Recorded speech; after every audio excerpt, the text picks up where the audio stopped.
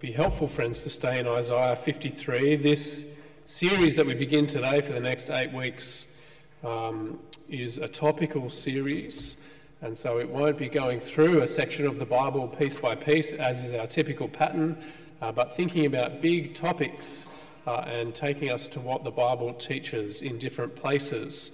I'm going to pray for us once again.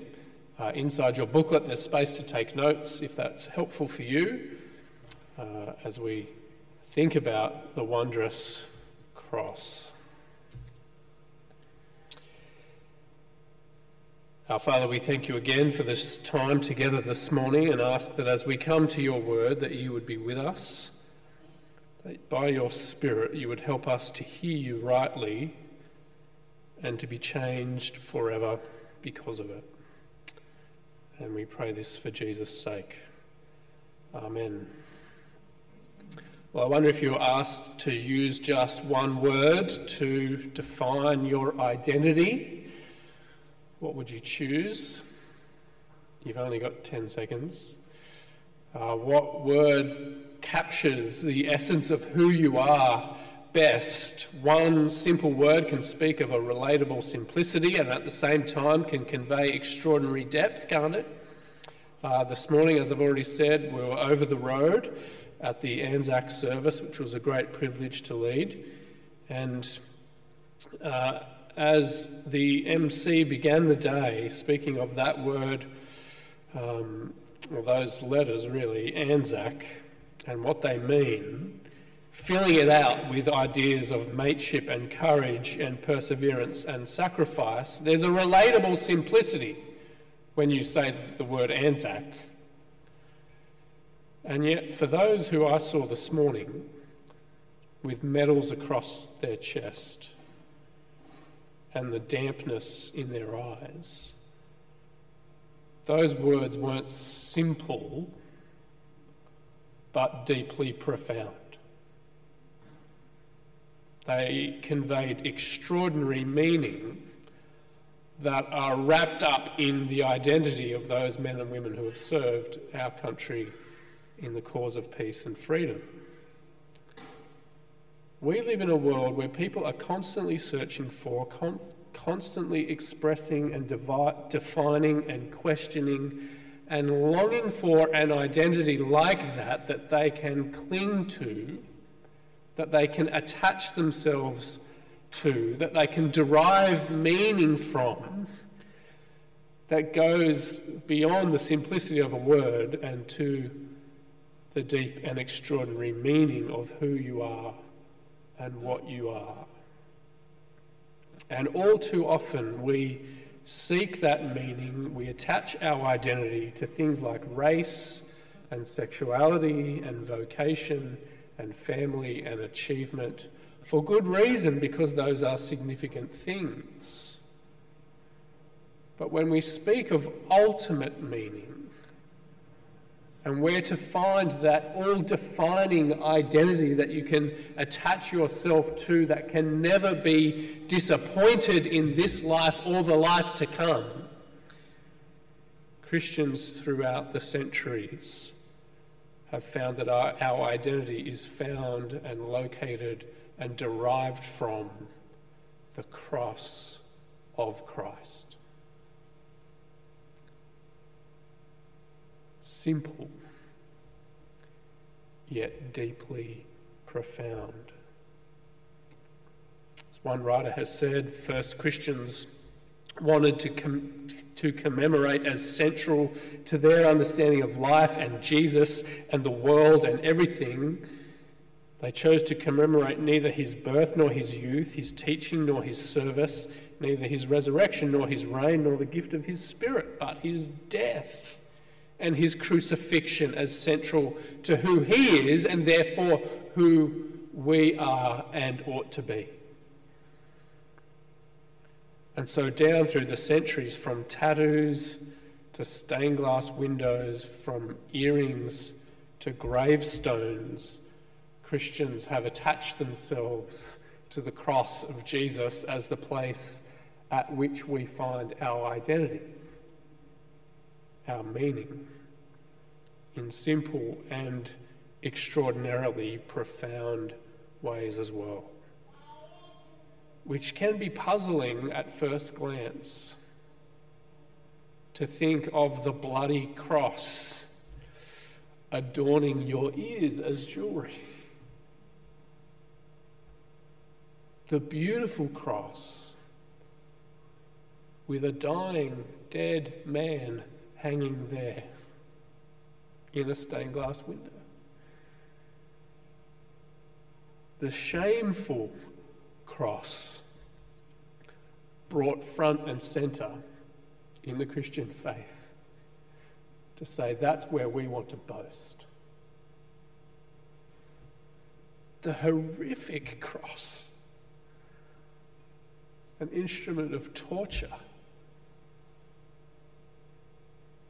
that we say here is where we find joy and satisfaction. We're going to spend our time over the next 8 weeks exploring why that's the case.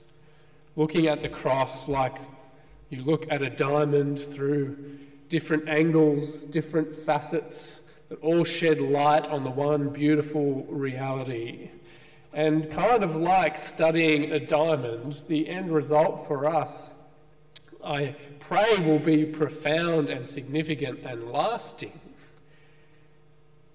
But just to give you a heads up, this series is going to be full of us asking big questions and looking at big realities, and not so much thinking about things that we ought to do therefore, but who we ought to be. That we, as we study the cross, are lost in wonder, just like you are when you study a diamond in all its brilliance. That the takeaway, hopefully, for us will be to say, wow, Jesus is magnificent. That we might marvel at him and find our identity in him and glory in him and trust in him and treasure him above all else. And as the Apostle Paul says, boast only in him and his cross. It's interesting, the cross takes up only a few paragraphs really when you think about the unfolding story of the scriptures, and yet it permeates the entirety of God's story of salvation. The necessity of, the centrality of, the achievement of the cross is always on the horizon in the Bible. It's always in the review mirror. It's the engine driving God's plan of salvation to undo and then recreate the whole of the world in Jesus. And so just for a few minutes this morning, as we think about this initial thought, that Jesus died on the cross according to the scriptures. The cross was long promised and looked forward to, not just in prophecy, but also in the pattern of life that God had given to his people as his one and only plan for salvation. So there are the two simple points that we're going to look at as we think about Jesus' death on the cross according to the scriptures, that we see it in prophecy as well as the pattern of the Old Testament scriptures. Jesus himself is the one who takes upon his lips the fact that he is dying on the cross in Jerusalem according to the scriptures, what God had promised long ago in the Old Testament. If you were here at Easter, you might remember these words from Luke chapter 18, where Jesus himself says, "We're going up to Jerusalem, and everything is that written about the Son of Man, written by the prophets about the Son of Man, will be fulfilled. He will be delivered over to the Gentiles. They will mock him and insult him and spit on him. They will flog him and kill him, and on the third day he will rise again." We see that from Jesus' own self-conscious explanation of himself and his death on the cross, that he sees his mission and his identity as caught up in what God had promised long ago in the scriptures, through the prophets, the Psalms, and even in the law of Moses. And so when Jesus, risen from the grave, is walking the Emmaus road with his disciples, what does he do? Luke 24, beginning with Moses and all the prophets, Jesus explained to them what was said in all the scriptures concerning himself. And so the apostles too pick this up, that Jesus' death on the cross was according to the scriptures. That's what Paul says to us in 1 Corinthians 15, that Jesus' death in our place, that it's of first importance, and that Christ died for our sins according to the scriptures, that he was buried, that he was raised on the third day according to the scriptures, we're told in 1 Corinthians 15. Jesus' death fulfills what the prophets promised and the pattern that the law had set over God's people. The themes and the phrases of Isaiah 53 were so frequently on the lips of Jesus as he spoke about his identity and his mission that you can be in no doubt that he saw himself as fulfilling this Old Testament person, this prophesied person, the suffering servant. As Ross said, one of the most famous passages in the Bible, put to music in Handel's Messiah. And it was the Messiah, Jesus himself, who took these themes and these words and the identity of this character some 750 years before him promised. He took it upon himself to say, that is me. I am the suffering servant.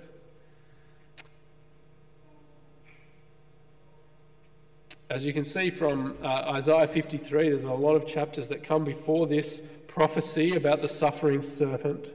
A big picture of what God is promising to do, not just for his people, but for the whole world. Leading up to this song about the suffering servant, we hear about God defeating his enemies, about bringing his people back from exile into his land that they might enjoy him once again, and that what God is promising to do for his people, currently under his judgment, currently experiencing separation and the effects of their own sin and unfaithfulness, what God will do, what they need God to do, to bring them back, to defeat their enemies, to reconcile them to himself. What God will do for them, he will ultimately do for the whole of creation, is the promise that we see in the book of Isaiah. And with those extraordinary, those cosmic events that Isaiah is looking forward to, on an enormous scale, with extraordinary power, delivering ultimate victory. As you receive those promises from God, yes, we need to be reconciled. God's enemies need to be defeated. Sin needs to be dealt with. We need to be brought back, and the beauty and the glory of creation needs to be restored in some perfect and ongoing and eternal way. Yes, God, we need to do that. You can imagine as God's people hearing those promises and thinking, we need to take to the streets and beat our chests and celebrate and scream and wave banners about this extraordinary victory that God is going to bring about.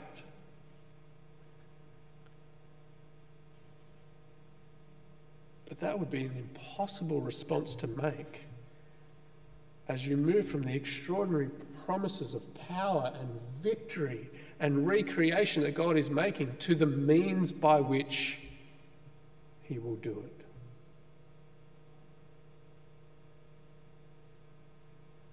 Because as you go from promises of victory and power on a cosmic scale,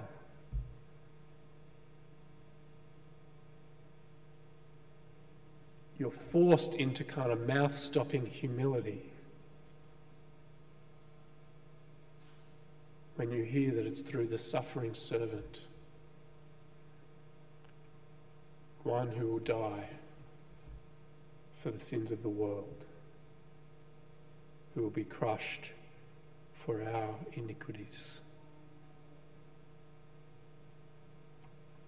The key to God establishing peace and recreating his world and restoring humanity's relationship with him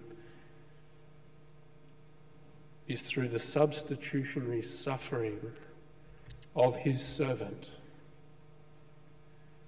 this divine and perfect human being who will come into the world to set things right.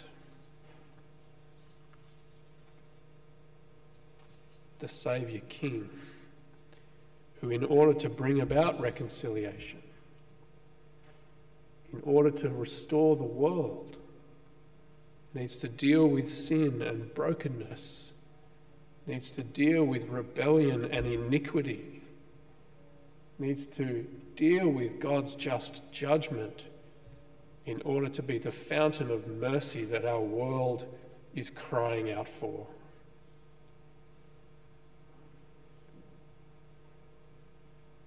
And so the extraordinary promise that God makes is that the iniquity of us all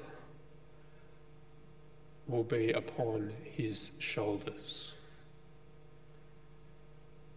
The way that Isaiah 53 is structured, speaking of this suffering servant who is not impressive or good looking, despite what the paintings might tell you. This root tender shoot who grows up out of dry ground, who will be despised and rejected by mankind. A man of sorrows who's familiar with pain. The very centre of what this suffering servant will do is found structurally and in literary form in verses 4 to 6 of Isaiah 53. Let's read them again. Surely he took up our pain and bore our suffering.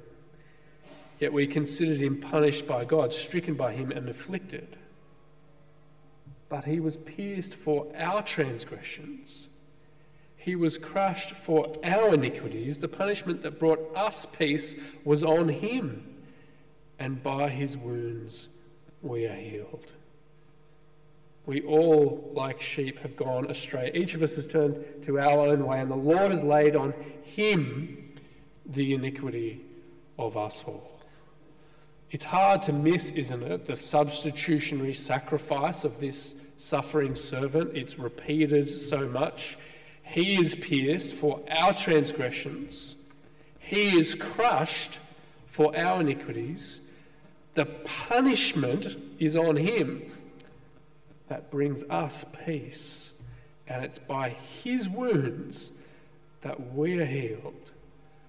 We are the sheep that have gone our own way, alienated ourselves from God, distanced ourselves from him, broken the relationship of love and provision that he had established, and by rights and by justice deserving then of his punishment, deserving of him to say, you have that separation now forever. And yet instead, that iniquity that was ours is laid upon him, so that by his wounds we might be healed in all its meaning, in all its fullness. And this prophecy of what this ultimate servant, this divine and human character would achieve, not just for God's people, but for God's world, it was proclaimed in prophecy and looked forward to in prophecy. But for God's people, it was also built into the very pattern and the DNA of their everyday life, into the rhythm of how they lived their lives. Was the sacrificial system that continued to say to them day after day and year after year, all is not right in the world, as you know and experience. And in order for your relationship with God to be restored and renewed, you need sin to be dealt with. You need his justice and his wrath to be set aside. And so God gave his people this intricate system of sacrifices by which they're constantly reminded day after day and year after year that they need to be made right with God. That sacrifice is necessary, that sin is serious, that God is holy. And the greatest need in all the world is for people's relationship with him to be restored. You know how maybe when you're working away throughout the day and sometimes you kind of get in the flow of things and so you forget to look up, you forget to get out of your pajamas. Surely we've all experienced that in the working from home era.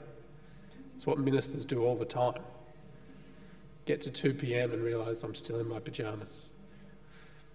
Having been plugging away and just forgetting to get up from the desk, forgetting to get up from the chair, forgetting to look up. And sometimes what you need is for your phone to beep and one of those reminders to break in, to go, oh yeah, that's what I need to do. In the midst of the rhythm of your daily life, you need something to break in and to remind you. And it was kind of like that for God's people Israel when he gave them the sacrificial system.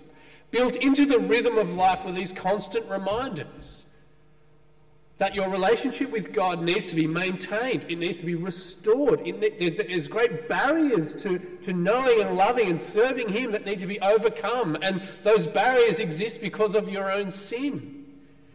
And you couldn't miss that fact, could you, when you had to take a lamb without blemish to the temple and you had to slit its throat and you had to see it and be splattered by it and hear the noise, not just of the animal's life ending, but of the blood flowing.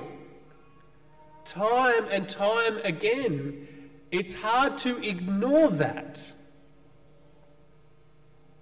Though sinful humanity, in all our distorted ways, kept trying to. But one of the things that God's people ought to have been reminded of in this pattern of life every day, every year, was that something bigger was needed than just the life of this animal dying in the temple. Otherwise, we're going to have to keep doing this day after day and year after year. And how many sacrifices will be enough? How many lambs and bulls and goats and pigeons have to die in order to deal with the sin of the world? Which is a complicated equation that you'll never get to the end of unless God breaks in the person of his suffering servant to take all that iniquity and all of that punishment upon his own shoulders in a once and for all time sacrifice for the sins of the world.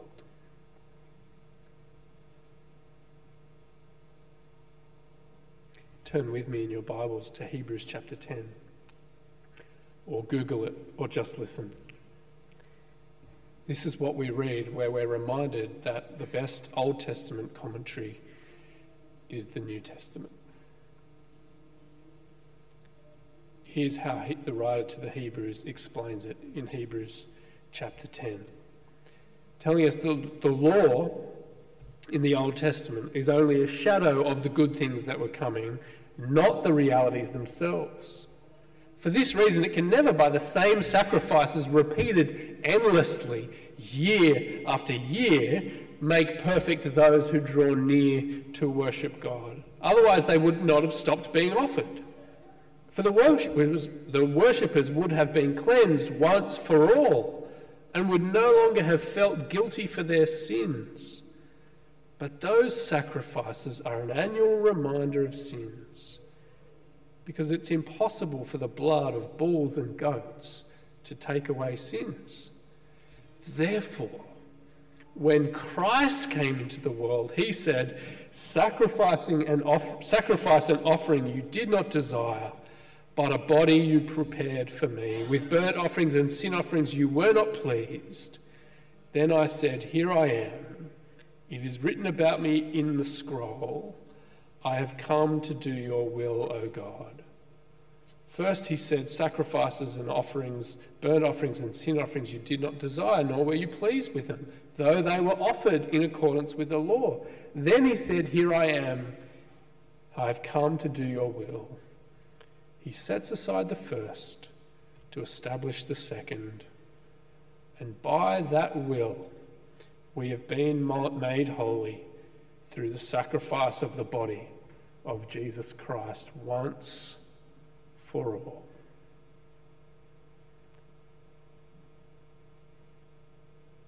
Jesus' death on the cross was promised through prophecy and longed for through the pattern of the Old Testament law, that he would bring to an end the need to sacrifice goats and bulls.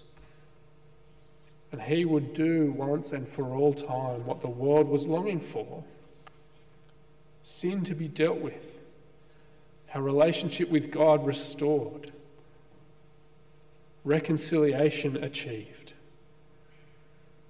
And over the next 8 weeks, we're going to be thinking more about what that means and what that looks like. But Hebrews chapter 10 reminds us that Jesus' death on the cross, in accordance with the Scriptures, means that the once and for all time sacrifice for sin has been made. And that his sacrifice has made perfect through the body of Jesus on the cross, has made us perfect once and for all time.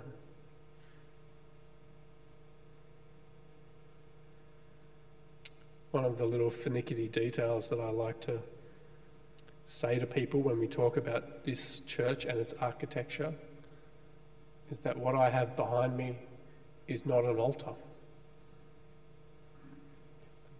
It's okay if you say it's an altar, because that's kind of common usage. But let's all promise today that from now on, when we look at this church and think about its architecture in all its beauty and complexity and leakiness, that what we have back here is not an altar, because we no longer need to make sacrifices. That we no longer draw near to God for worship by a sacrifice that we can make on an altar, but by the sacrifice of Christ once and for all time. And so the writer of the Hebrews says, draw near with confidence.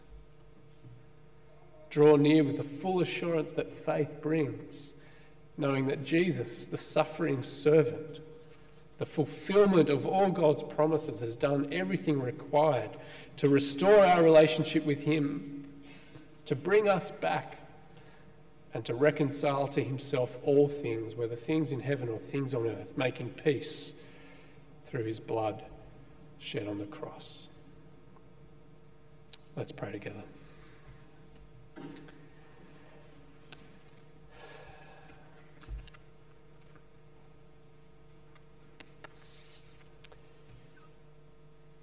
May we never boast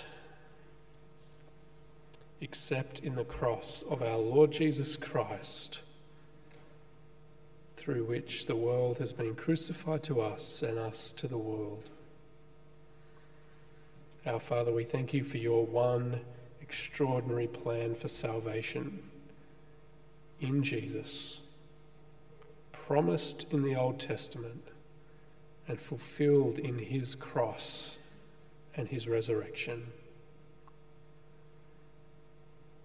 We pray that you would help us in this series and every day while we wait for Jesus to return,